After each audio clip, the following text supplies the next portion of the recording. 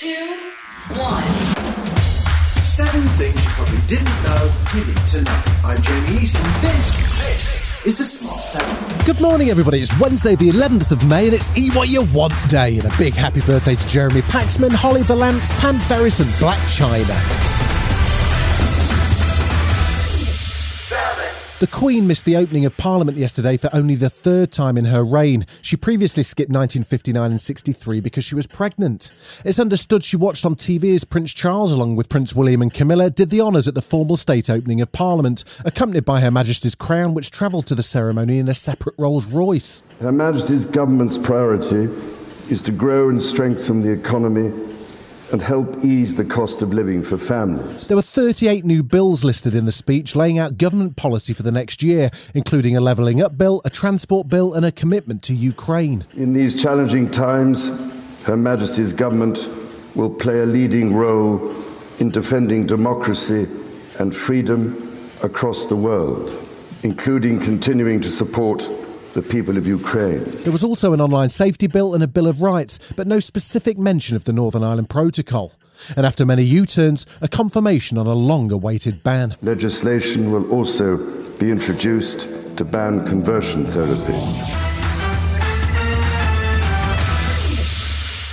Once Parliament was formally back in business, the reaction to the speech was mixed. The bills included the Brexit Freedom Bill, which is designed to permit a bonfire of EU red tape, but Labour leader Sir Keir Starmer didn't seem to be impressed with the policy agenda as laid out. This thin address, bereft of ideas or purpose, without a guiding principle or a roadmap for delivery, shows just how far this government is from that. Boris says the government's focused on growth and simply can't spend its way out of the cost of living crisis. But be in no doubt, this is what I think everybody in this country needs to understand.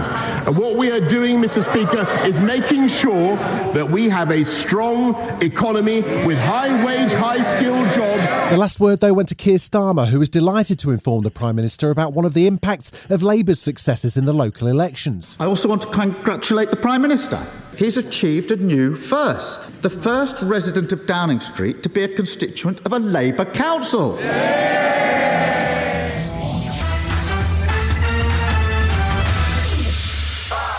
Russia continued its attacks on the seaport of Odessa on Tuesday, firing more missiles as its attack in the east of Ukraine appears to have stalled.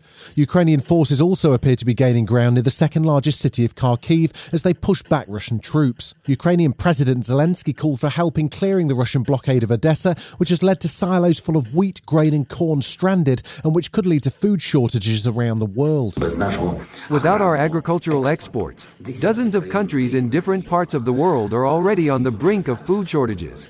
Meanwhile, US Director of National Intelligence Avril Haines, testifying before the Senate, warned that if Vladimir Putin feels there's an existential threat to Russia, he could escalate his nuclear threat.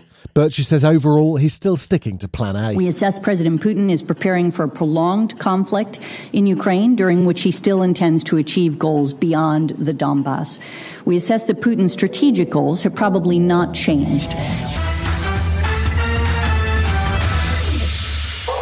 Elon Musk spoke out on Tuesday about his plans for Twitter, and, well, it's good news for the big orange guy. He says the decision to ban the Donald alienated a large part of the country, and it also didn't stop Trump from having a voice.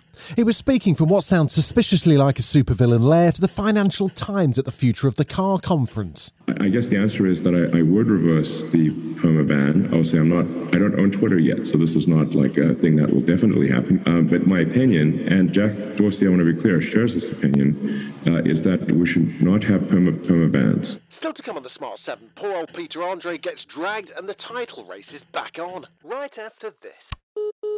Welcome back. 3. The Premier League race tightened up again on Tuesday as Aston Villa faced Liverpool. Jurgen Klopp's men managed to turn around a game in which they went 1-0 down after 3 minutes to a 2-1 win and all 3 points. But it still leaves them with a game more played and behind City on goal difference while City play Wolves tonight. We knew before the game we have to play, and that's obviously not easy, but you have to get in control a little bit of the game. From the moment on when we did that, it was fine. The problem was just that we conceded that first goal. That's obviously not in the plans. With 1-1 it was fine, and then step by step we could control it. Man City have added a significant reinforcement reinforcement for next season with the official signing of Borussia Dortmund striker Erling Haaland. Before the news officially broke, Pep Guardiola teased the press just a little. I would love to talk honestly, but I can't.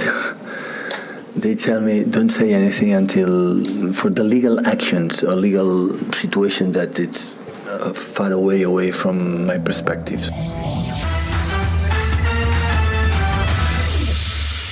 Tuesday marked the start of the so-called Wagatha Christie libel trial. It sees Rebecca Vardy suing Colleen Rooney over the famed Instagram detective post. Colleen accused Rebecca of selling stories from her private Insta to the media in a dramatic post in 2019 that said it's ... Rebecca Vardy's account. Rebecca denies the story and is suing for libel over untrue and unjustified accusations, which means 7 days of high drama as the case plays out. Day one saw the Rooney's house referred to as a Morrison's mansion and poor old Peter Andre referred to as a small chipolata.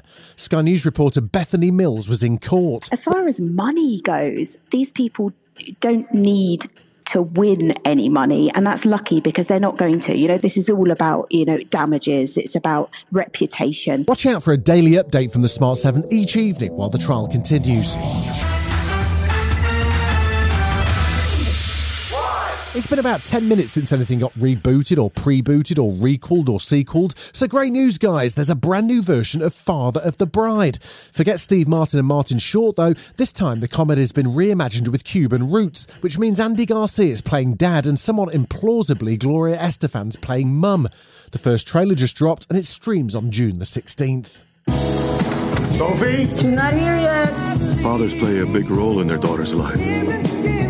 It's a special bond that only they share. Hello! And even when she's all grown up, she's still Daddy's little girl. This has been the Smart 7. Wherever you're listening, do us a favour and hit the follow button. We'll be back tomorrow at 7 a.m. Have a great day. Written, produced and published by Daft Doris.